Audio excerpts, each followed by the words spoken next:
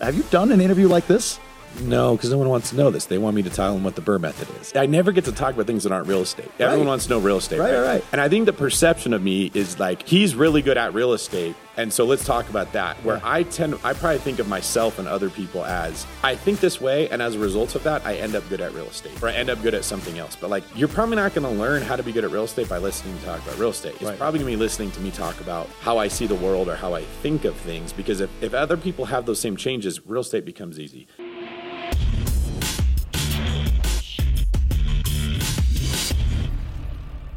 What's going on, everybody? Welcome to the show. I just recorded an episode with a very well-known guy in the real estate space and in the GoBundance sphere. His name is David Green. You all know him as, there he is. You all know him as the host of the Bigger Pockets podcast. He's obviously a realtor, or he had been a realtor in the past. He's a big-time real estate investor. And what's great about this episode is, real estate was kind of mentioned, but it was in the context of a lot of other bigger concepts. We talked about identity. We talked about hierarchy of needs. We talked about all these incredible ideas and thoughts that I've never heard from David before. So I think you're going to find this to be, actually, I know you're going to find this to be a very unique episode, because I asked him, do you ever talk about this stuff? And he said, no, man, people want to ask me how to burr, how to, finance a property, very real estate specific questions, which makes sense. But on this episode, we went a lot deeper than that, including talking about his identity as a podcaster and whether or not he has the sustainability long-term to remain in that role. Wait till you hear that part, which we get to as I catch up with all of his thought process. In fact, you'll have to forgive me in the beginning of this podcast. You're going to see me sort of like deer in headlights, because what you're about to see just started. And David was already on, quarter of a mile down the road, and I'm trying to catch up to him. And eventually, I think I finally got there. But you're going to really get a lot of stuff that you don't hear, and I hope you enjoy every second of it. Be sure to subscribe. Give us a rating and review. Would love to hear what you think about this podcast. And, of course, go to GoBundance.com. Make sure you check out the website. Apply for any level of membership. We've got a community for you. But other than that, check out this episode with David Green. So like you were saying, protection is your first instinct. You're going to be doing that. Yeah. It's a conscious effort if you're trying to actually be present, enjoy. Because that's probably what your wife wants. Is she's like, we finally worked hard to get here. Let's connect. I mean, that's when people say be present, what they're really talking about, I think, is connection. Yeah. But we're like, no, the White Walkers are coming. I need to be building the fort. I need to be training the sword. I need to be finding allies. I need to be preparing. Like, we need archers on the walls, and I need to check in with them. Like, we can't be connecting when the zombies are coming to go kill us. And, like, it's very easy to tell someone, oh, what you need to do is be present. And that drives me nuts when in any group you're in, whether it's GoBundance or something else, when you give someone advice that they probably already know, but you don't address what is stopping them from doing it. So like telling someone you need to be in better shape, you don't want to die early. You're like, oh, okay, yes. But like everyone knows that. There's not a human being alive that's like, I want to be unhealthy.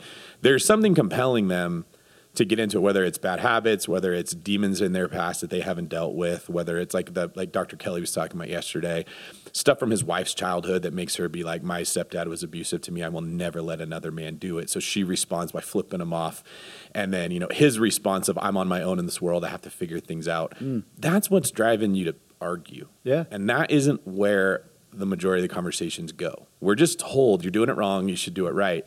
And I hate that, because what it does is it creates shame in the human that knows they should be eating better, they should be exercising, they should be more present, because you're never addressing what's stopping that from happening, which is where the real struggle is. So do you have to have the breakdown then?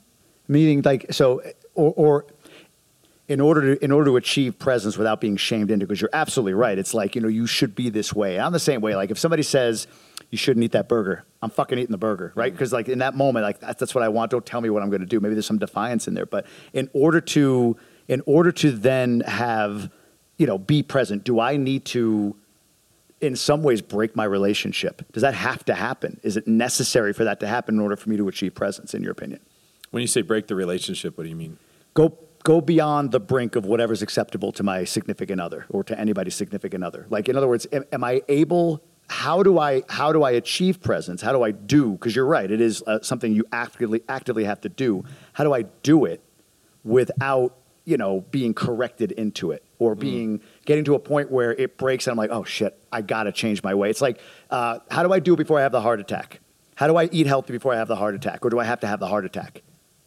No, you can get there. It's probably not going to happen without intervention from someone else, though.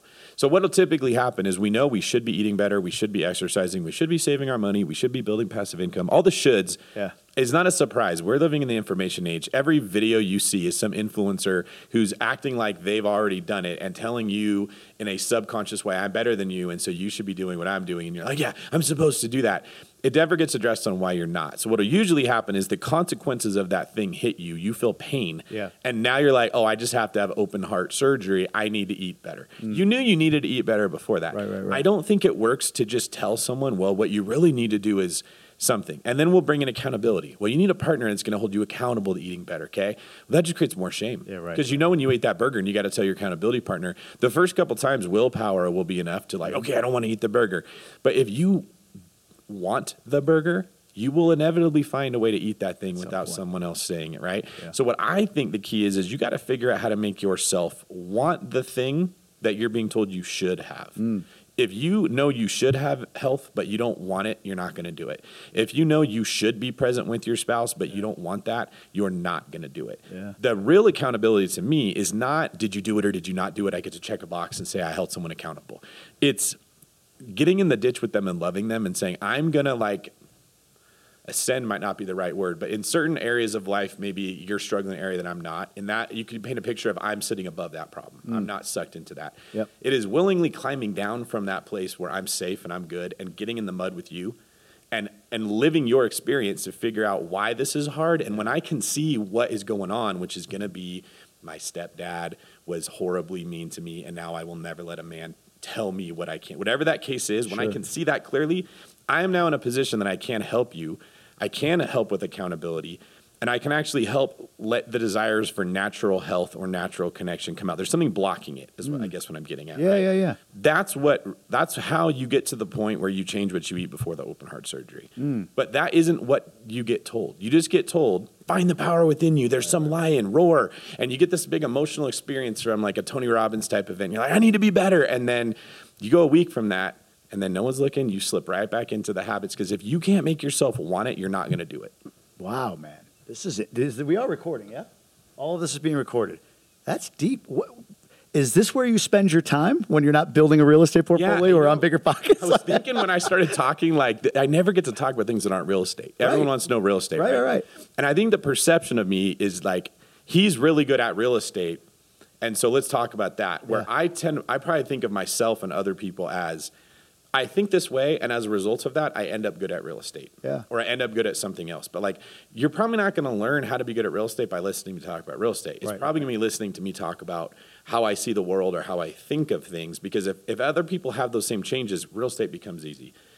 Whatever it is that's important to them becomes easy when you address the actual, like, I guess I have a view of human beings as we are being pulled towards things we're supposed to want. Yeah. But there are wounds we go through, challenges we have, whatever, that create obstacles that we hit that ceiling, and then we just stop and we look for another way around it. Okay, yeah, so sure. That makes sense. What ends up happening is you get a guy that just is like dyslexic. He can't read. He feels stupid in school. He hits the ceiling. So he gets super into fitness because all he knows is it makes him feel better. He doesn't know why. Yeah. Or you get a person that was never fit, and then they get a little taste of money, and they're like, oh, that's all I want. And they just become obsessed with making money because that's where they feel good. Most of the time, the things that we're all celebrating about ourselves are not always amazing achievements. They could actually be like, you have really big biceps because you're skipping leg day every single day. And you're making sure that your legs never show up in pictures, and you're never going snowboarding because your legs are so weak, right? Sure. You're just only showing up in areas where your biceps are going to be shown, to use that analogy. And like, we end up celebrating the guy with the big biceps. Teach us how to get big biceps. And then now his whole identity is wrapped up in the biceps. He's never going to go do leg day. Now, where it's almost the opposite. Like, the areas where we are exceeding and excelling the best could be the result of a source of weakness that we have in our lives. And it takes a special friend who's going to be willing to look into that and see and care, as opposed to, oh, he has the biceps, he has the money, he's good with girls, he's good at whatever. Let me just go find out what the secret is of what that person does so that I can have it too. You're still using that person for what they can offer you. You're not looking to offer them something. What drives you? What gets you to this point? Like, what in your life do you have because of your ability to, what gets you to where you are? What is it that you get leverage on yourself with, if that makes any sense? Can you define what you mean by like leverage on myself? So what you're saying is essentially that, you go through, you have to want it. You have to create want, or not even create, but there has to be something that makes you want whatever it is that you're like, you should want that. But if you don't, you're not going to go for it. Willpower can only get you so far. Right. So what in your life do you have because you created want, or you were able to figure out how to hack your way to want, or want was bestowed upon you? However, want became your thing, where it wasn't willpower to want, but true want. What's something in your life you have because of that, and how did you achieve that want? I think my law enforcement career was a huge desire where I just had this feeling like I need to do this. And if I look back at, like, I think God led me into that because my experience as a kid was I did not have a good relationship with my dad. I was never enough. I mean, many men are going to say that, right? My dad was just a troubled man emotionally. His dad committed suicide when my mom was pregnant with me. His dad had been mentally ill. By the time his dad shot himself in the head, my dad was so hardened that he was scraping his dad's brains off of the garage wall. He didn't even like have another person do that. He just went in there and cleaned it up himself. Holy shit. So I guess my dad would have been 23 at that time. My mom's 21. They're pregnant with me. He's been married a couple years. That happens. That whole side of the family was just like completely emotionally shut down. Yeah, completely dead. Just zombies, like walking corpses that I just thought was normal because that's what life was like for me growing up. That's how he was. That's how other people were. So I don't know that it was that my dad wanted to be that way. I think he just didn't have anything to give, man. It was like trying to get like blood out of a stone to get any love or acceptance. Like I think he looked at emotions as weakness, and that's going to equal pain. He didn't want me to be weak. He was constantly like grooming me to be stronger. And so I got a lot of pushing me into manhood before I was ready, and not enough like acceptance or love or I like you to balance it out. Yeah. So that led to me just having massive confidence issues. Like no little kid thinks, oh, my dad is struggling with stuff. I didn't know the whole picture. Sure. You just think there's something wrong with me. He doesn't like me. He wishes. I struggled all the time with like he would coach me in baseball. And there was always a kid on the team better. And I'd see like he would light up at that kid. Oh, wow. Like he wishes that was his son. You're right. I literally would think thoughts like, God, just kill me today and give my dad a better son because I'm never going to be able to make him proud. How old? Like 6, 7, 8 years old. Kill me today. I was thinking like in a benevolent way, it would be better for the world if I was just dead and he could have a son he likes because there's something wrong with the way you made me. Wow. And so all these things, like I have scoliosis, I have this condition where it's called a vasovagal reflex, where under conditions of stress or trauma or just being sick or working out too hard, my blood vessels will dilate very quickly and my blood pressure will drop. Like because they expand so much, you can't get blood all the way up to my brain. So as a young kid, I'd have these issues, especially if I was sick, where I'd be like, I'd pass out. I can't help it. Or if I go in a sauna, sit in there too long, I'll literally just gone, right? And there would be lots of cases where this would happen. Well, I would interpret that like, dude, when I came out the manufacturing plant, I was broken. Flawed, yeah. Every little thing like that, I wouldn't look at like, oh, this is just a challenge to overcome. It's like, this is more proof that I'm not good enough, that there's something wrong with me. And so I grew up with that attitude of like, anytime I saw something I wanted to do, I wanted to play a sport, I wanted to join a group, I wanted to make a friend with a popular kid. I always had a feeling like, well, I don't deserve that. So I got to go above and beyond to prove why I'm worth whatever. Well, no one likes the kid that's trying super hard to be true. Like that's the worst way. It's the awkward kid, right? Horrible. Like, high five me. High five. Yes, Everybody, yeah. Or like you're just kissing someone's butt. Right. The first thing when you don't respect yourself, it gives people a message, I don't have to respect you either. And there's a handful of special people in the world that will see that and look past it. But the majority of them don't. And then that just reaffirms this belief that, you're not good enough because I'm constantly being rejected by the people I'm trying to prove myself to, okay? Shit. So I really felt like God put that in my heart to get into law enforcement because it forced me to like confront all of those thoughts. There was no way around it. It was this feeling of like there's this obstacle, this ceiling that stops me from getting what I want. I would have never pushed through it. I just hit it, come back down, find something else, try to go that way. I had such a strong desire, like I have to do this, that it shoves its way through that ceiling in in a very difficult way. But when you're asking like, what are some of the wants that I had? God put that desire in my heart to go do this. I was forced to confront, am I not good enough? Right? When I was in the academy, I remember graduating near the top of like one of the best classes we ever had. It was all mostly military guys. They had just gotten out of special forces. They had a huge advantage going into a paramilitary. I didn't even know what standing at attention was. And on the first day, they're like dropping people because they're doing it the wrong way.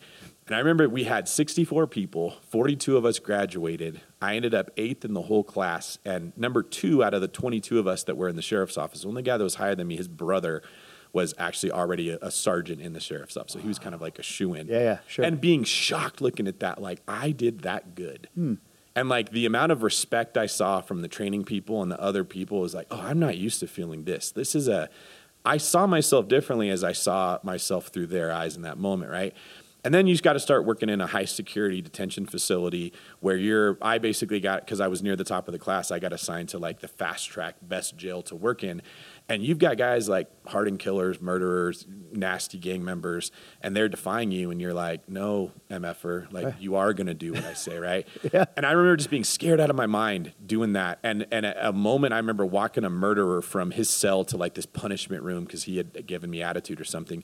And it was going through my head like, this guy, I'm basically like making this murderer my bitch. Like, I can't believe this is what my life has turned into. Like, who is this guy that is looking these guys in the eye, like right in the lion's den? This is a high for you, though. Absolutely. Right? Not like, oh my God, this is so sad. But like, no. Holy fuck, this is me. I should have made it sound like that. I was like, I can't believe that I've become this strong of a man. No, that's what I mean. I don't mean like, I take people down, but like that you've gone from. No, it wasn't a shameful thing at all. Right. I thought I was not good enough to ever be this man. Sure. And I'm like, a new identity was forming, right? And that's where a lot of the depression and the lack of confidence and all the other things we struggle with, those, you could call them ceilings, they didn't go away because I just said, I affirm myself that I am a good person or I'm a strong man. They went away when I got in the arena and I actually saw victory in these areas and a new identity was formed as I am not afraid. They're going to be afraid of me. Yeah. They may be crazy. I will be crazier. I will outsmart, outwit, whatever it is. The criminal is like, I'm not going to live my life in fear. And it like opened up all these doors for other things to happen. So when we talk about what were some of the desires you had that helped you to move forward, I think all of us, especially like I can relate to the male struggle more. We already have them. Okay. Our identity is that we don't believe that we could be that. Or that's in the cards for us, right? And that was formed at a young age, childhood, teenage years. It could be something as simple as you asked out the first girl you liked and she laughed at you. Sure. And you're like, I will never do that again. Like your identity is now, I'm not a guy who's good with girls. Right. And you will carry that for the next 60 years of your life and you will act as that person, continually reinforcing it. I think the key is doing things that force you to challenge the identity that you're carrying. Doing things that force you to challenge the identity that you're carrying? And that's where friends can really step in to help because like you will have a guy in this group that you know very well and you'll see him struggle and you'll have this feeling like, why does he's so smart. Why does that guy think he can't do this? Or that person is so driven. Why are they carrying around an extra 40 pounds? Like it just doesn't make sense how they are so good in this area of life and not in that. They probably have a wound in this area that they're struggling with that they don't see, but we can, right? And that's what true friendship is or brotherhood is when I see you more clearly than you see you. I see the flaw in your identity, and I don't let you just believe that you're not good enough. That's right? Real accountability. That's exactly what I mean. Like that's what the statement I made a minute ago about challenging your identity. Sometimes you need another person to do that. Yeah. What is there well, let me go back one second because this is in my head. When you went through your teenage years or preteen years or whatever, did benevolent Lord take me ever turn into depressive suicide ideation for you? I mean, it sounds like that's an easy path there. I had suicidal thoughts the whole time. In your teens? Even before that, as a young kid and then into preteen and into teenage years. How did you overcome that? Was it just never, I don't know. Yeah, how'd you overcome that? Or what kept you going? That's a good point. I think knowing that doing that would have hurt my mom, there was like always just enough of a pilot light of hope that in those bad times I was like, the reason I would do that would be to make the world a better place because getting rid of me would make the world a better place, right? But there's another option. I could be a better me. And I think what happened is under the weight of that, like either you kill yourself to make the world a better place or you become a better you to make the world a better place. That iron will that I'm going to do this, like it forces you to almost like strengthen those muscles. Yeah, sure. If you're going to get through it, right? And I became a very stubborn person. Like to this day, there's a lot of people that would say, like, you can't make David do anything. You can make him want to, or he's not going to do it, right? And it's not always bad. In many areas, that can be a positive. In other areas, it can be a struggle. But I think that's where that came from, was that, like, if I don't improve and I don't fix this stuff, I'm going to end up committing suicide. Where has being stubborn been a struggle for you? Where in your life is there emptiness or lack or whatever because you're stubborn? I think like carrying around extra weight for a long time. I was very skinny when I was younger. I developed a complex about just because skinny equals weak, and I always felt weak in front of my dad, so I hated how skinny I was. I never looked at it like, oh, I'm fit. I was like, I'm not a man. I'm a skinny guy. And then I got bigger, and then when he died, I went into a terrible cycle of depression because I just was like, it's too late to ever make him proud. It was terrible. I was 27 when my dad you were still dying. a police officer. Yeah. And so I ended up just giving up on life in a lot of ways, eating a ton of food. It wasn't long after that I ended up, probably a couple years after that, I got involved with GoBundance. I was very overweight, and I knew it wasn't good. I wouldn't have ever argued and been like, there's nothing wrong with it. I just didn't care enough to want to change it, right? My stubbornness, there was people that were like, yeah, do you want to get, like, they kind of hint at, do you care about fitness more? I was like, you would have had to take a jackhammer to me to get me to care enough to actually confront it, right? That's an area where the stubbornness was not helping. Sure. Yeah. You mentioned about, somebody helping you or seeing the identity shift in you that you need and challenging your identity or helping you challenge your identity. You're a cop for how long? How many years were you a cop?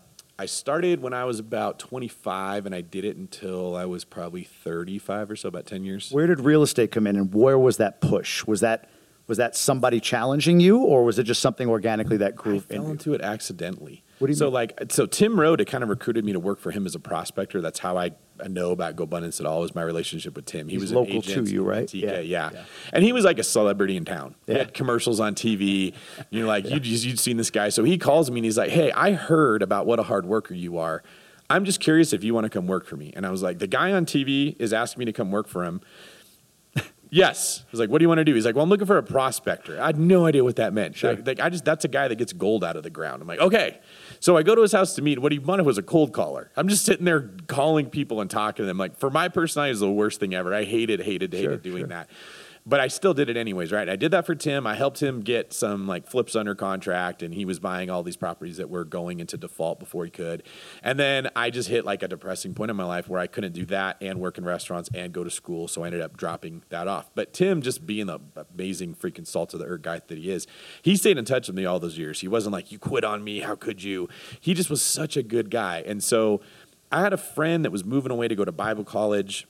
I had been a deputy for maybe a year or two. I was very good at saving money before I got into real estate. Sure. When I graduated college, I had my car paid for, my school paid for, and $100,000 in the bank. Because I just went to work at a restaurant like every single night and saved that money.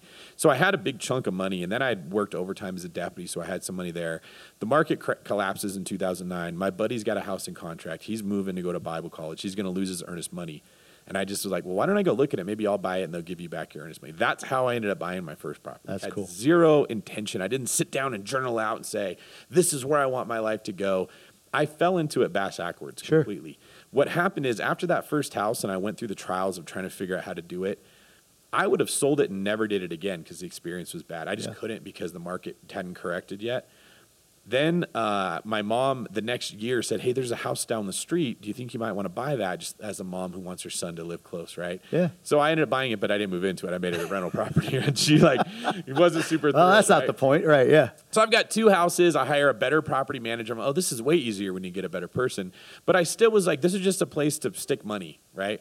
Then my grandmother died. That was my dad's mom. She died about a year after him. No, a year before him. Before your father. Yeah. And then I ended up buying her house from the family. And the next thing you know, I've got 3 houses and my identity shifts. I'm a real estate investor. It's who I am. That's interesting. And I got very serious about saving money, working overtime, buying houses. Like something just clicked. Like, this is just what I do. I talked about it. People started to see me as the real estate investing guy. I was like, now you see these 24-year-olds that are buying real estate all the time. We didn't have podcasts. We didn't have YouTube. No one thought about buying a house unless they just got married. They were going to have a kid or something, right? Yeah. So it was weird to be 26 years old, 27 years old, and have a couple houses, especially in the cop world. Like, that was not a thing that was happening. So my identity just started to form in this way, and then I got really serious about buying real estate. But again, it wasn't like I just sat down and said, I should do this. There was a switch that happened with how I saw myself that led to me then investing my own energy into that endeavor. This is interesting on identity real quick, because I've made this point, I believe, and you're challenging it a bit, so I don't know if this is the only time where action led to an identity shift for you, but I've always felt like it's the other way. Like, you're not going to truly take that action. Maybe it's kind of what you're saying about until you want to, until your identity shifts. Like, I think about me leaving a job and becoming an entrepreneur. And I always struggled with like, can I really call myself that? I didn't do the, lawn mowing when I was 10 and hire my friends and all that shit. I didn't do that. So for me, it's like I had to shift my identity, almost like telling the universe like, hey, I'm over here now. And then the action steps and the want formed from that. Is that your experience typically, or are you more, no, actually action creates identity for me? I don't think you will identify as anything that you don't have a love for. Can you tell me anything that you say, this is part of my identity, that you just don't love it? No. That's a great point. Identity isn't will. You don't just will yourself into it. It doesn't work, right? As you fall in love with this thing, you begin to build an identity around what that is. So you see a lot of people, obviously they'll say, I am a father. I don't hear the guys that I was arresting as cops that hadn't seen their kids for 7 years. They did not identify as a father. They were Pookie from 64th Street. Sure. They're a member of this gang. Like, their identity was wrapped up in what they loved. Yeah. Okay? Like, if you're really fit, you probably like fitness. You probably like the attention you get from having a really nice body. That's why you build your identity in fitness. So I think that's why I get back to, you can't make yourself do anything that you don't like. You have to find a way to have a desire to do it. And then what you can do is take actions to stoke the fire. You can quench it or you can stoke it with what you do. Okay, yeah. But I don't think you can just create fire out of nowhere. You can't just say, I want to be this or I want to identify as that. You have to already have a desire to do it. And then the repeated actions make that, like, the more houses I bought, the stronger of an identity I formed as a real estate investor. The more that I invested in my law enforcement career, the more my identity began to form as a cop. Like, that's, I guess, to answer your question when you're talking about, can you just make up your mind, I'm going to do it and build an identity? Only if there's some form of love. But our control is we have so much energy, so much time, so much emotion. We get to pick what road that goes into and what fires we stoke. Yeah. What's your identity beyond real estate investor? Oh, man, that's a really good one. I think I am, well, a Christian would be like the biggest identity, right? And like, not in the sense of I ascribe to a certain set of religious rules. Like, that's a big issue, I think, in our world, is we will throw words around without defining what we mean by them. Christian, you're saying a faith in Christ, yes. Not an allegiance to some specific church or entity, that's correct? That's exactly right. And I check, like, when it's almost like you grow up in certain environments, like if you grow up in a bad neighborhood, you probably have to pick a gang. It's not an option to not be in a gang, because if you're not in a gang, you're getting picked on all the time, right? So you pick whichever one you think you got the best shot at. I think a lot of people end up in religion because of that. You got to pick something. My family is a blank, so I'm a blank, but you never actually sat down and evaluated and said, do I believe this stuff? Do I even care? Is my identity in that? It's just a thing you're supposed to go do, much like going to college or other decisions we have to make, right? When I say that I'm a Christian, it's more of I believe that, we are we're born into a world that hates us, with an enemy out there that wants to see us destroyed, that we tend to not give credit to for why so many bad things are happening. We tend to look at ourselves and we say, I'm just like, my issues as a kid, I'm not good enough, I should just die. Looking back, I don't think those voices were coming out of me. I think there was something external that was whispering that stuff. And because it made sense, I grabbed a hold of it and actually thought, well, my dad hates me, so if I hate me, then that would make him proud. Yeah. In a weird, sick way, that makes a lot of sense, right? Yes. And then there's a God who intended for us to be in a relationship with him, and lost that when this evil influence, whatever you want to call it, came in and started to deceive us. They hate us because they hate him, right? It's much more like a Lord of the Rings tale than it would be just a set of rules that I'm like, these are the rules we follow, and this religion says these are the rules that we follow. So, I mean, I don't even like to use the word Christian in that sense, because it comes with a stigma. Connotation. Well, that must mean you judge people and you think you're better than them for whatever. No, I judge myself by those same rules, and I'm failing more than a lot of those same people. I just would say I recognize these things that I'm doing are wrong, but I'm a slave to doing them. It's very difficult for me to stop. And like, I need God's intervention, or the intervention of other people that love me, people that are like motivated by his love. I think Tim absolutely was a godsend. I've never talked to him about what motivated him, but Tim was the one that cared about my career when he didn't have a reason to.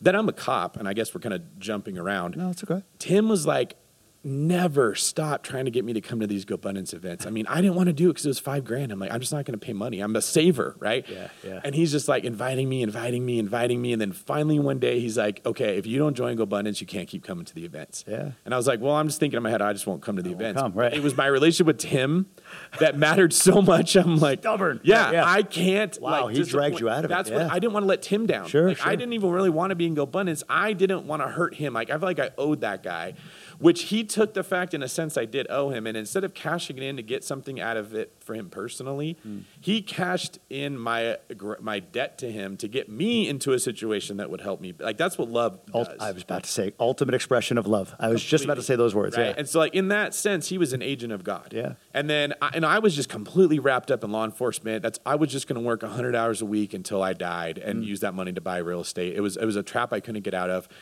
He brings me in, and then a couple other guys saw something in me that I didn't see in myself. Aaron West, Daniel Del Real, Daniel Ramsey, Tim Rode. We're at Daniel's cabin long time ago. And they were just like, you are too smart to be a cop. Nothing wrong with being a cop, but like, what the F are you doing? When you could be selling houses as an agent, buying more real estate, you could do anything you want, and you're working 20-hour days, not even liking it. And I did not think I was smarter than anyone else that was a cop. Like, I just didn't see what they saw. And it was them basically saying, you are going to commit to us right now that you will give yourself 1 year to get out of law enforcement. You're going to work no overtime that they don't force you to work. You get your real estate agent's license. You do both for a year, and then you're going to pick, am I going to be a full-time agent or not? And like, it was again that whole, I don't want to do that, but I don't want to let them down. Like, they have my best. Why are these 4 guys that I barely know this passionate? Replacement fathers? And brothers in a sense, right? Like, it didn't make sense that they would care this much what I did with my life when I just met them. So like, you could sense there's something divine that's happening within that group. Like, it wasn't just them. It's normal for human beings to want to use you in a way that will benefit them. Okay, like, if they could see some way that be an agent on my team or come work for me or whatever the case would be, right? There was nothing in it for any of them. They just could see something in me that I couldn't see. They called that out. That helped me to make the decision that I needed to make. I ended up, my first year full-time was the top agent in my office. No shit. Yeah. Now my identity is I'm the top producer. Yeah. I'm like, I got a taste of that. I'm not letting that go. Is that part of your identity today? I hated being an agent. So technically, no. I think I see myself more as like a educator of agents more. I'm glad that I moved that on. But once I was the top person and I realized, okay, my identity is in the top KW guy, but I don't like doing it. Instead of just letting it go, I was like, well, how do I build a team? So because I do like that. I like educating the people. I like training them. I like coaching them. Then I became one of the top teams within Keller Williams, right? So the identity shifts, I guess. It's not like you pick this or that. Right. Like, oftentimes you start off with an identity as a salesperson, which turns into a real estate agent, which turns into a business person, which turns into an educator, and it gets more refined at every stage. Yeah, you learn the elements of what you're doing that you best identify with or you want to do, right, as you go. You know, it's not like people do that, especially when they want to quit their job. Their whole thing, I just spent 5 days with people talking about this. It's like the fear is, what am I going to do? Because whatever I choose, I got to stick with. That's kind of the W-2 mindset, right? I've been this for 20 years, so the next 20, and it's like, actually, the thing you do is version 1.0. And shortly after that, you're going to be at version 6.0, 7.0 as you figure out, as you navigate the waters, if you will. Do you identify as a podcaster and influencer? I don't identify as an influencer, and that's like almost a problem in that space. I was going to ask you about this, yeah. Because I think if I did identify as one, I would be way more successful. I would put more time into making content. I'd make more sensationalized content that gets more views. I'd be having the conversations that all those people in my space have. Why don't you? Oh, that is a really good question. My heart is not in that. Like, a lot of it, my heart is in helping people sound so cheesy at it. Well, your heart's in education, you said, right? Educating agents at least. But in this phase, do you not see it as education? Or in this space, I should say, do you not see it as education? Education is still really broad. I guess a more accurate way is my heart is in helping people pursue excellence.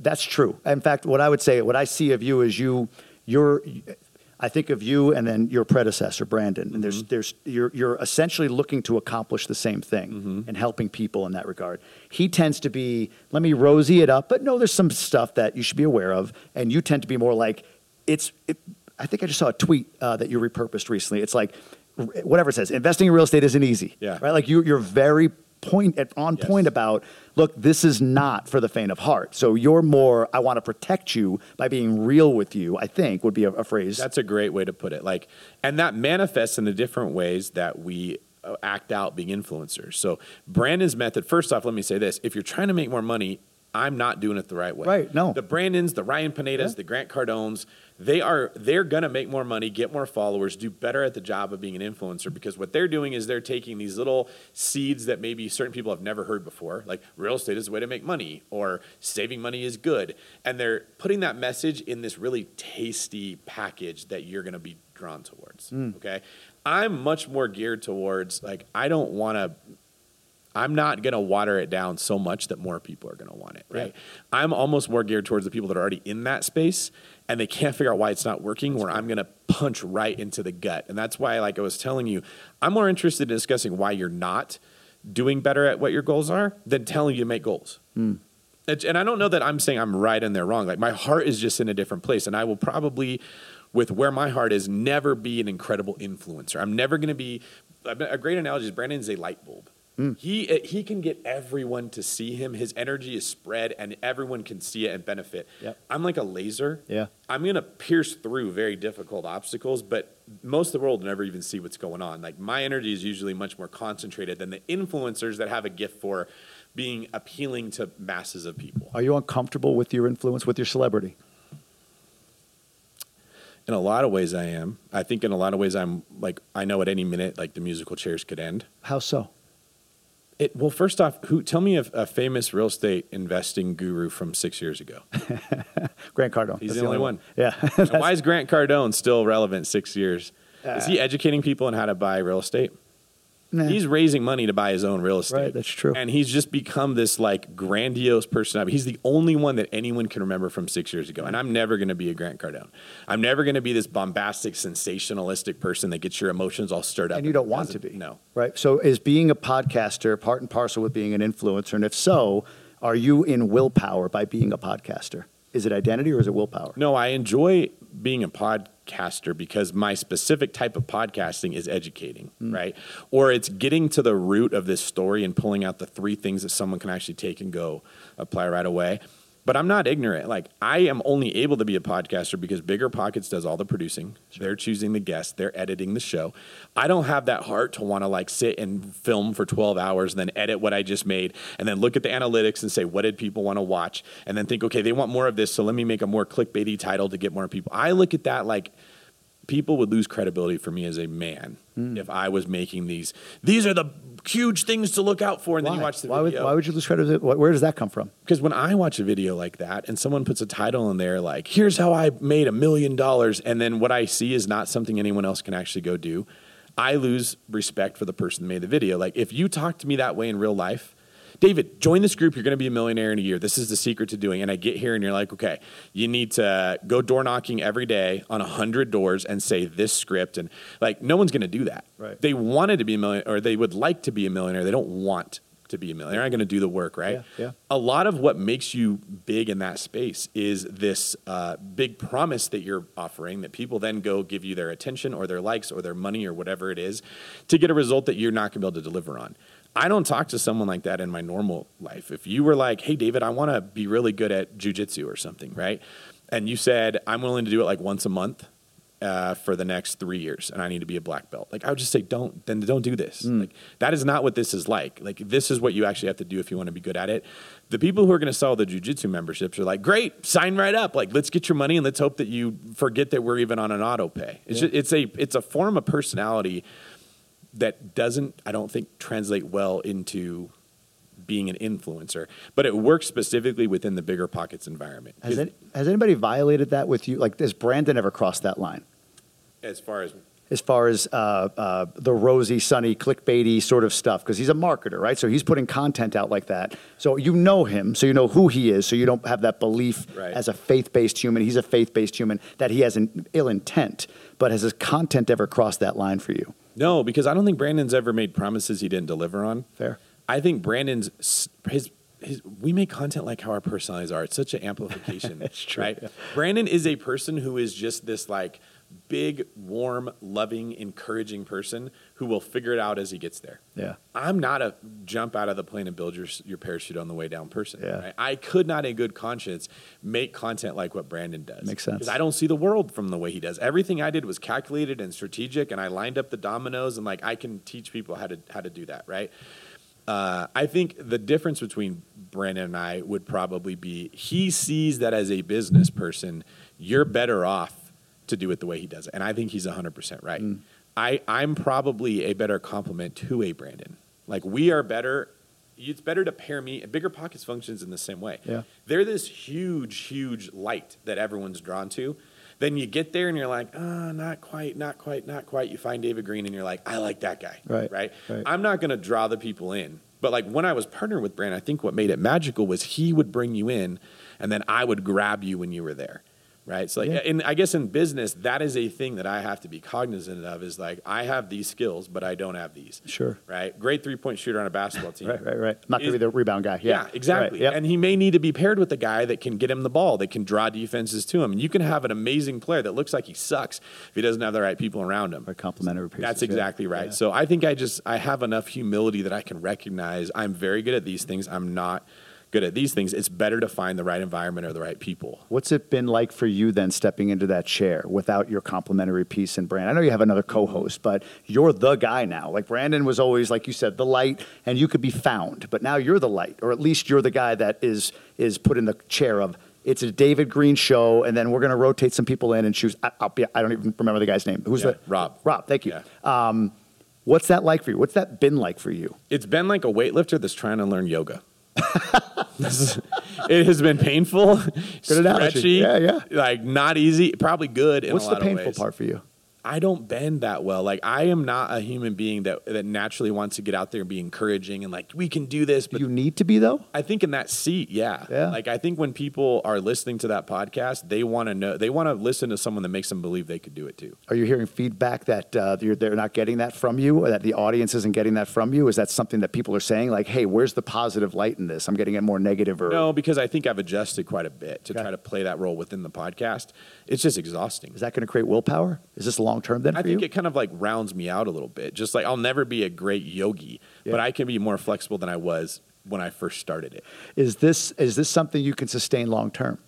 Probably not. What does that mean? Yeah, I don't know that yet. I don't know what that's going to look like, right? But I don't know how it would work out, but you have to be true to yourself. I can only say something on the podcast I believe, right? It's like one area where I noticed not really conflict between Brandon and I, but maybe 5 years ago, 10 years ago, it was so easy to buy real estate. No one knew about it. It was a big secret. There weren't very many podcasts. The handful that were out there, no one was listening to. Okay. So he could tell someone, quit your job, go full-time in real estate investing, you'll figure it out. And it would probably work because it wasn't about, can you find a good deal? Of all the deals out there, what's the best one? Okay. Now it's like, there literally aren't deals that will make money. Right. It's that competitive, right? So as I look at the same landscape, I don't think it's good advice to tell people to quit their job and go full-time in real estate investing. I think that it's actually better advice to say, supplement your wealth building with real estate as instead of make it your foundation, right? Better advice is pursue excellence at the job you have. Are you giving your best every day at work? Are you being a great steward of the money that you have coming in, right? Like, are you serving your boss the way that you would want to be served, or serving your client the way you'd want to be served? And if not, what is it that's in you that stops you from doing it? What are the obstacles that are keeping you from greatness? And are you actually going to challenge those? And I find as people take that path, the doors to get into real estate investing start to open up. The rich get richer. Sure. Okay. That is an area where who knows how long Bigger Pockets is going to want me preaching that message, because I don't know that, like right now they're fine with it. Leadership probably aligns with what I'm saying. Leadership could change. They could have a decision about this new course they want to offer, or product they want to offer, where they need people to want to quit their job and go full-time in real estate investing. I don't own the company, so you have to recognize, like, it's not about me. I'm here to serve them. And if it gets to the point where my beliefs are getting in the way of where they want to take things, that would put me in that position where I don't know what I would do yet. Why even do the podcast in the first place? Why is it something that you said, you know what, yes, this is a good opportunity for me? I mean, there's some obvious stuff, like, you know, you become a thought leader. Was raising capital in your mind? Was building a brand? Doesn't sound like it was in your mind, but like, why even go into that space given that your personality isn't maybe naturally fitted for that? It was sort of like whoever's in that seat is wildly influential. Okay. Everyone's listening to them, and they're not just hearing about real estate. We are the filter that information gets to them through. Okay, so if you put Grant Cardone in that seat, he's going to filter the information much differently than if you put me or you put someone else. So it felt like many people could be led astray, or many people could be put on a good path if I'm in that position, right? Like I will frequently take, David, how do I get 9 duplexes so I can retire in 2 years question? And I will move that into, well, what's motivating you to want to retire in 2 years? And like, why do you want it, or are you just have been told by other people you're supposed to want to do it, right? Yeah. Do you suck at your job and you don't like someone telling you what to do? So you think that real estate's a magic pill that's going to get you out of that position? Because if that's the case, you probably have some demons from lack of like not liking authority or having an authority figure in your life that was abusive that you now just like have carried that around forever. And your desire to get out of the full-time job is indicative of a bigger issue that you have, right? Like from that position, there's quite a bit of influence that I can steer conversations into more of the psychological realm, the personal realm, like the stuff that we're learning about here versus the Grant Cardones that are just like, you know what? Don't do that. Give me your money and I'll invest it for you instead, right? Because that's probably what would happen if somebody else was in that. So you feel a responsibility in this way to be influential. Yes. But it's interesting. So the medium of podcasting, you feel the responsibility of influence. But in the brand building, social media world, that's just not the medium you feel the responsibility of influence. There's indirect benefits that come from it. Like I build credibility with people because they hear me talk. So that's going to help. They're going to be more likely to choose my real estate team or the one brokerage, our loan company, or like whatever other businesses that I have. The recent revelation I've had was I thought the goal was host the podcast, build businesses to push the thing, and that's my job. And in building the businesses, I realized I don't want an identity in this. It is not my thing. I don't enjoy the conflict with the partners that I have. I don't enjoy the constant worry about people came to me with this like pie in the sky hope, and then they got disappointed by somebody down the line that doesn't have the same zeal as I do, and like the hurt feelings and broken trust that you have from the people, like that's very difficult to try to deal with. So I don't know what the answer is, what I'm going to get into, but I'm praying and I'm thinking about, okay, these businesses could be a passive thing that happens. It can't be where I build my identity. I still see an identity as educating people on real estate, and by that it's almost issuing the warning that the White Walkers are coming, and you need to get very serious about how you're going to prepare for that. So your tactic, or not, tactic is the wrong word. That feels more intentional. Approach, maybe. Your approach is, I don't know, tell me if I'm wrong, encouragement through discouragement. In a sense, yeah. And all with the goal of if you get serious about addressing your finances, it will open up doors about your personal life. That's really all that matters. Yeah. Like if you believe in the afterlife, all that matters in this world is who we are that goes into it. You leave all your money behind, okay? Like, of course we're going to want wealth and health and all the things GoBundance teaches, but like once you're dead, all of that is gone, right? So I love money. I love fitness. I love jujitsu because it exposes all the effed up things in me that gives me the opportunity to improve those. And then I become a better person. And then the version of me that's going to be moving on to the next life is going to be a better version than where I am. Wow, man. And even if you don't believe in the afterlife, the version of you that you are is going to make you show up better in your marriage, better in your friendships, better in everything.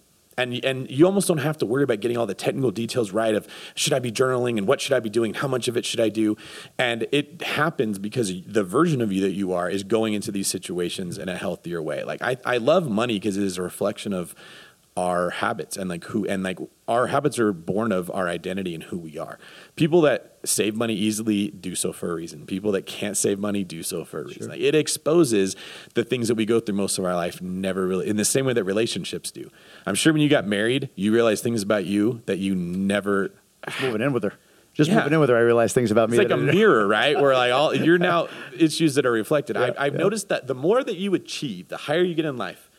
Dave Osborne was just talking about this last night. Perfect example. He was saying it's nice to be worth $200 million because it affords you the luxury of pontificating about the meaning of life. And when you're the dude who's just like working in the coal mine, you do not know what demons you're carrying around with you because you're just focused on not dying that day. How am I going to put food on the table? As you move up Maslow's hierarchy of needs, huge. opens up these doors of these spiritual matters that I think are very important, right? Like that's why I'm addicted to telling people to pursue success. It's not to get everything you want and then just become a hedonist. Because as you get more things, it opens up these doors about like deep, deep things of yourself that I believe God in heaven as a father cares about from his kids. Yeah, it's funny. On that point of Maslow's hierarchy of needs, living in the Dominican is like a complete perspective shift because not that it doesn't exist, but you don't see depression. And my wife and I, she's from there originally. She's like, they don't have time to be depressed, right? Like there, it's survival. It's if I don't do today, then I don't get food. I don't eat. I don't have shelter. We have a 9-year-old boy. But we see a 9-year-old boy he's a busket boy. He comes over when we stop at a stoplight. He's going through with the busket to wash people's windows, and people pay him 50 pesos, $1 essentially, right? Like he's 9. He's just trying to I got to eat today. That's it. So you don't have time to be pontificating or wondering about how do I feel? What am I? You're on that very level. I was never depressed in a foot chase as a cop. Right. High speed pursuit. Isn't that crazy? Yeah, it doesn't happen. Yeah. Right. And I think if you look at why we have so much craziness going on in society where everyone wants to protest over everything. Yeah. Or we have this big fight over are you a boy or are you a girl? Can you pick which one you want to be? Those are only questions that we even have the luxury of asking because we have so much wealth as Americans. We are bored. We've conquered most of the enemies of poverty and tigers out there wanting to kill us. And now we almost have to create enemies out of thin air so that we can feel like we have something to do. And it reveals how bad we are that once we hit this peak of Maslow's hierarchy, we're now descending into let's go burn buildings and be pissed about something. Yeah. There's a lot of wounds that are in there personally that only get exposed when you hit affluence. And so I don't know that I'm the same as everyone else. It's get wealthy and get a lot of money so that you can finally eat better, eat the best foods or flaunt to everyone else or finally show those people that doubted in you I'm a somebody. If you get all that wealth and that's what you want to do, you need to heal those wounds of those people that made you think you wanted to prove it. You don't need to go out there and flaunt to make them feel bad. What wounds have been revealed with your wealth, with you being at the tippy top? What wounds are you dealing with? A big one would be the stuff we talked about earlier, the father wounds, right? Just that. So how does that manifest in insecure? I guess the root of the question is where are you insecure today? You've nailed it as a real estate investor. That's an identity. You said podcasting. Are you the number 1 or 2 business podcast in the world at this point? Ramsey, right? Yeah. I mean, huge. You've nailed it there. You're a millionaire. You've got your financial needs complete. You've got influence. You've got all of that. So where's the insecurity based on the wounds that have been revealed well, there's a belief that that could all be taken away in a second and you'll be revealed as a fraud. Interesting. Right? I don't know bigger pockets. I could cancel culture. One just change the whim. I'm out of the podcast. What am I now? Yeah. I'm right back to just being a guy that owns some real estate that's back to holding open houses again, if that's what I'm going to do, right? Unless I take, another path to try to push forward, that could be gone in a second, right? So it's wild, right? That's what I was telling you before about moving to the ER. I'm 6 months in and I'm stopping and saying, I'm working my ass off for fear that all of this thing, like you said, I'm on social. There is an ego to that. This whole facade comes tumbling down if I don't work my ass off. And even more, we're both aware of a guy that's been on a bunch of podcasts that's going through a major legal thing right now because his wealth spiked and we're learning that it wasn't maybe in the most legal of ways. That fucked with me. It wasn't I'm doing the things he's doing, but just knowing the individual and being wow, it's impressive what he's doing. And then seeing what actually happened. It's my wife said, she's what are you so worried about? I'm I don't know. I guess maybe I look at everything in my life now and wonder where am I trusting too much, and who's going to take me down without me knowing? Does that make sense? Yeah, he was our friend. Right. We bought into that guy. I bought a property from him, and now I'm am I going to get lumped in with all the stuff he was doing because I'm tied to him? It very well, honestly, could be a thing where how that gets spun, boom, everything we're just talking about is gone. Isn't that crazy?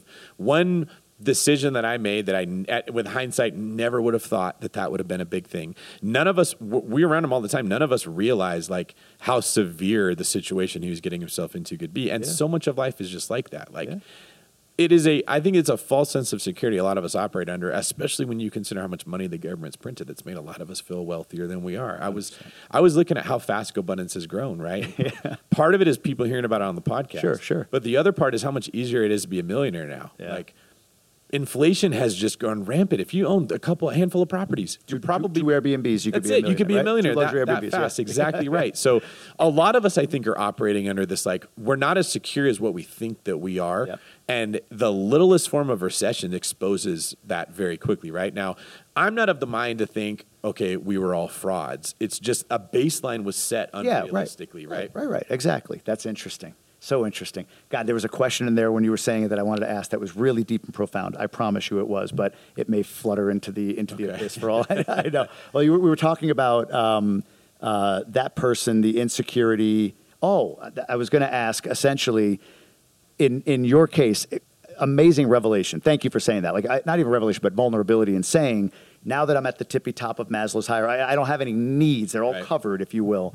The fear is that it all goes away. That's a big one. Part of that is the fear that it all goes away in part because of, the fear of judgment of that. People are going to see it happen. Meanwhile, we're talking about, the fact that, hey, I don't necessarily identify as influence, I have a responsibility and all that. Like, how do you work on this at all? Because I'm struggling with this. How do you overcome that fear, that judgment fear? Is there a way? Is there a way to overcome? So let's say we do lose it all. Yeah. Let's say we're exposed for being shitty real estate investors unknowingly. Like, oh crap, I didn't realize I did all this. I thought it was the path and it just fell down on me. Do you do any work on this? Do you have any recommendations or thoughts, or how do you rectify in your brain, if you can at all? Maybe you don't know the answer. Oh, I've been thrust into this. So not everyone knows this story. About 18 months ago, there was a guy in Florida that figured out the name of one of my LLCs, which really, it's not like this is super confidential information. I don't know the names of lots of guys' LLCs. Sure. Well, the state of Florida has a website that manages their legal entities, sunbiz.co. And that website had a glitch that would allow anyone to log in and edit other people's legal documents. No shit. You couldn't take it. You couldn't delete information. Right. You could add to it. So he went in, he added himself as a manager to my LLC. He found a notary to forge my signature. And he transferred title of 25 properties I had in North Florida to his LLC. He then started selling them to people as a wholesaler. Holy crap. So I get notified by these people that are like, this still seems too good to be true. This guy's trying to sell me 3 houses for $60,000. I did a title search. It looks like you owned them a couple months ago. Do you know him? And I'm like, I don't know who this guy is, right? Well, he had been doing this to quite a few other investors in that whole area. We got the police involved. It took them forever to actually put a case together against the guy to arrest him. So for 9 months, I lost control of almost all those properties. Wow. Property manager's like, David, I believe you, but this guy's got a deed saying he's going to the tenants, not the property manager, the suspect here, and he's telling them, I own this property, give me your rent. The tenants are freaked out because he's showing up with thugs with guns trying to shake him down. Oh, so shit. They just move out of the houses. Oh, my God. Yeah. Crackheads are moving into the houses. My ACs are being stolen. The copper's being stolen. They're completely destroying these things. It is a disaster. I had hired 2 new employees to help me manage my portfolio. Both of them got brought to their wits' end and ended up quitting because it was so much stress trying to get them moved out of, trying to get title back. It was horrible. So he goes to jail. The judge returns the stuff to me, and there was a guy in GoBundance that connected me with a hedge fund, and I was like, I'm selling the whole thing before someone else can get in and do this again, because the state of Florida had told us, sorry, but we're not going to, there's nothing we can do. I was going to ask, Florida, they didn't get involved financially. What they said, no, not at all. They were like, hey, we got this on the docket sometime in 2023 to vote on if we want to change how the website works, but until then, there's nothing we're you got to love government. I had gone to the county assessor's office and was like, hey, can you put a red flag on this that no title can be transferred at all unless I specifically come there to do it? And they're like, no, we can't do that. If somebody brings us the documents that are signed, we have to record under. It was terrible, right? Holy shit. So it cascaded into this disaster that I've fallen now into that ties into it could all be taken away. Right. Yeah. So I sell them. I get forced into a 1031 exchange just as rates are going up and the market's going down. And I'm like, this is the worst time to go buy more real estate. I wanted to wait to see what would happen, but I had to go do the 1031. Things popped up in the 1031 that the QI didn't tell me about, and I realized on day 44 that all these properties that I had identified weren't going to be able to work. I was only allowed to identify $8 million worth of real estate, but I had about $3.5 million that I had to invest. So I had one day to give them my new list of properties that I could identify. But if you identify something and they can't put it in contract, you just won't be able to complete your 1031. Right. So I had to go in a whirlwind of a 24-hour period where I put every property in contract that I could so that the stuff that I identified was actually something I could close on. So I bought a whole bunch of real estate. It was an incredibly stressful day. Just like someday maybe we could talk about what that experience was like.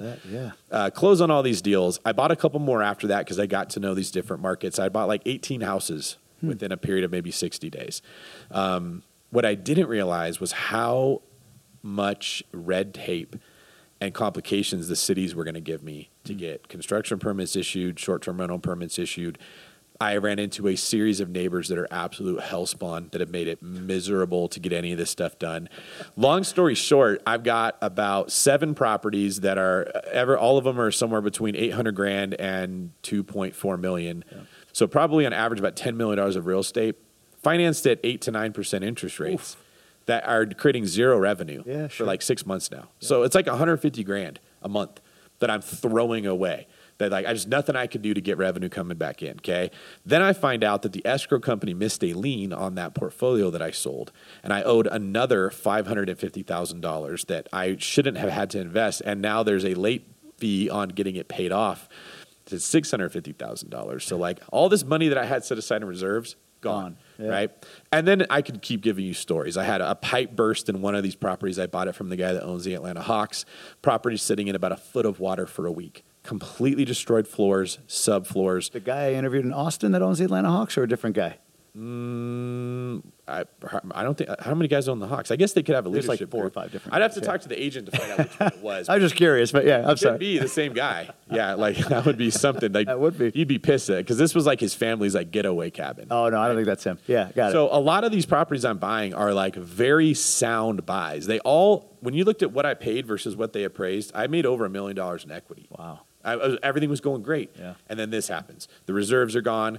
Issues are happening. I can't get the things paid off. I mean, I haven't even given you the long list of stuff that went wrong, but every single day, new problem coming up. Like, and then this is as rates are going up. So now I'm trying to refinance these properties. And it's like, sometimes I'm getting almost like only an 11% interest rate. It's the only thing I can get to be able to finance this. Wow. The real estate team sales stop. The mortgage company sales stop. No one's buying real estate right now. Like it goes from you can't miss, you're on top of the world, to I can't stop this avalanche of problems that are coming, and it's just burning through all the reserves. There's like nothing I could do. So I'm forced to be thinking these questions you're thinking is like, what if it does get fallen apart? Like, and the worst is you're helpless to stop it. It's not like there's something I could do that I'm just doing wrong. What scares you the most, though? Is it the personal loss of wealth and freedom, or is it the judgment, or both? The judgment, yeah. The judgment. Yeah. Wow, that surprises me. I've lived such a...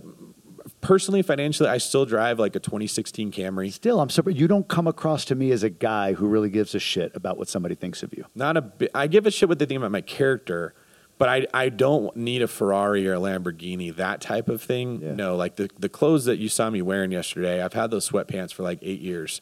Right, I probably wore them to every single GoBundance event. I lived in Boston 6 years ago. Yeah, exactly. So like, it's not like, oh my God, my whole lifestyle is going to change. I don't live a very luxurious lifestyle. It is are people going to lose faith in me? Anybody? You're talking general public. Yeah.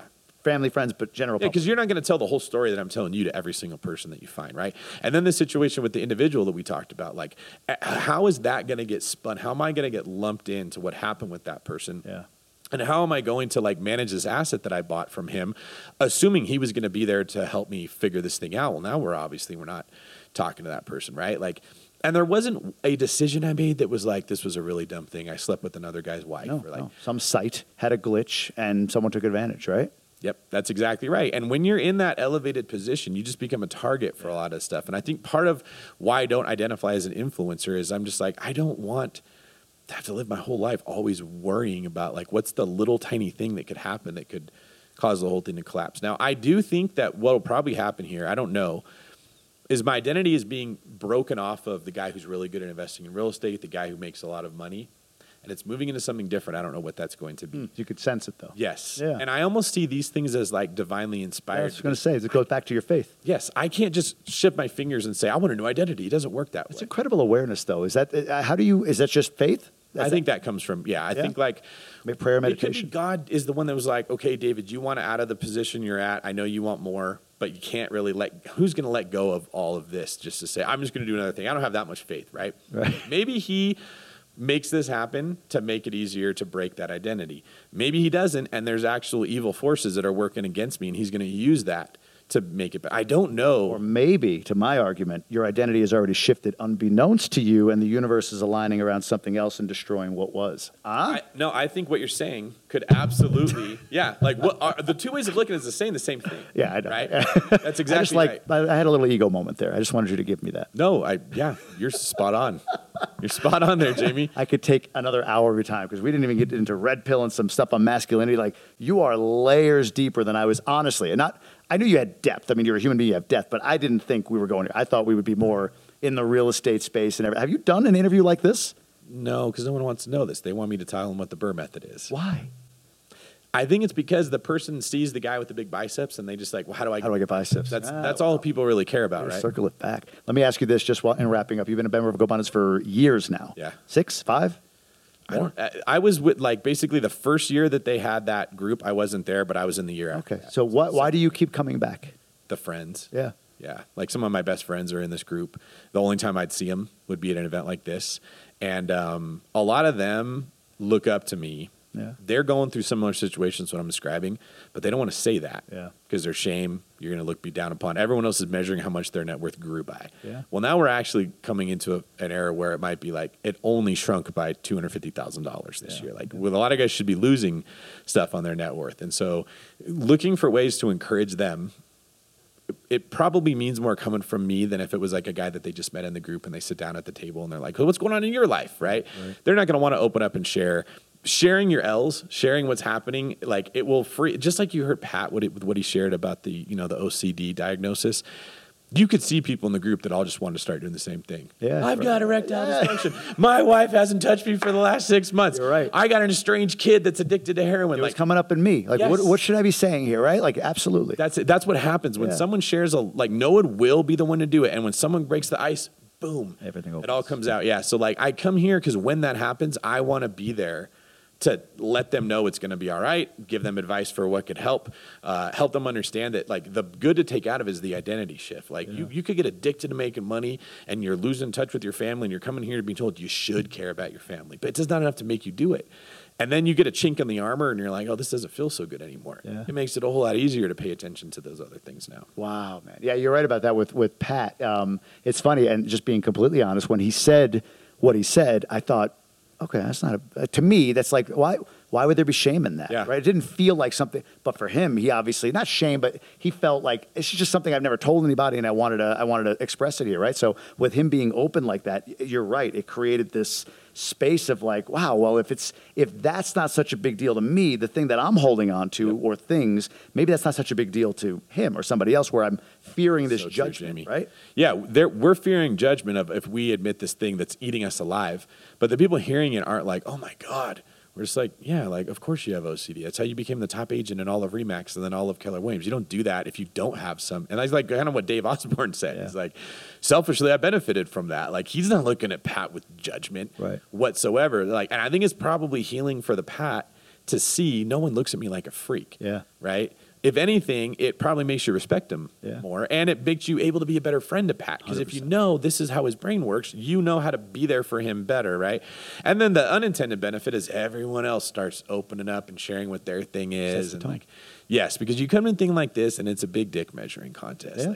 What's my net worth? What's my fitness level? Do I really want to go do the GB9 because I'm not going to do what that guy can do? And then Gabe Hamill takes off his shirt, and you're like, oh, I know. Right? You can have 12 abs? Yeah. That's exactly right. Yes, you're simultaneously being encouraged. You can have more, but being shamed that you don't, right? And you don't. It's like this weird push and pull at every GoBundance event. But when you get the person that shares the L and it's someone that everybody respects, that to me is the key that opens up. Okay, I want to look like Gabe Hamill, but it's okay that I don't. Right. And if Gabe shares where he's struggling, you're like, oh, well, I was really envious of how you look, but now I actually have compassion for you because you're struggling in this other area that I'm actually doing good in. And the whole group benefits when we do that. Wow, man. All right. Well, maybe I'll have you on again in the future if you're ever willing to, but holy crap, this is amazing. Where can people follow you? Kind of the standard ending. Yes, I'm on all social media at David Green 24, and now my YouTube channel is the same way. So you can go to youtube.com/@@ David Green 24. What's the 24? That's a funny question, actually. It was my basketball number in high school. I had no idea I was ever going to be famous. Where did 24 come from? Were you I was following a player? 12. Yeah. My dad was number 13. I was number 12.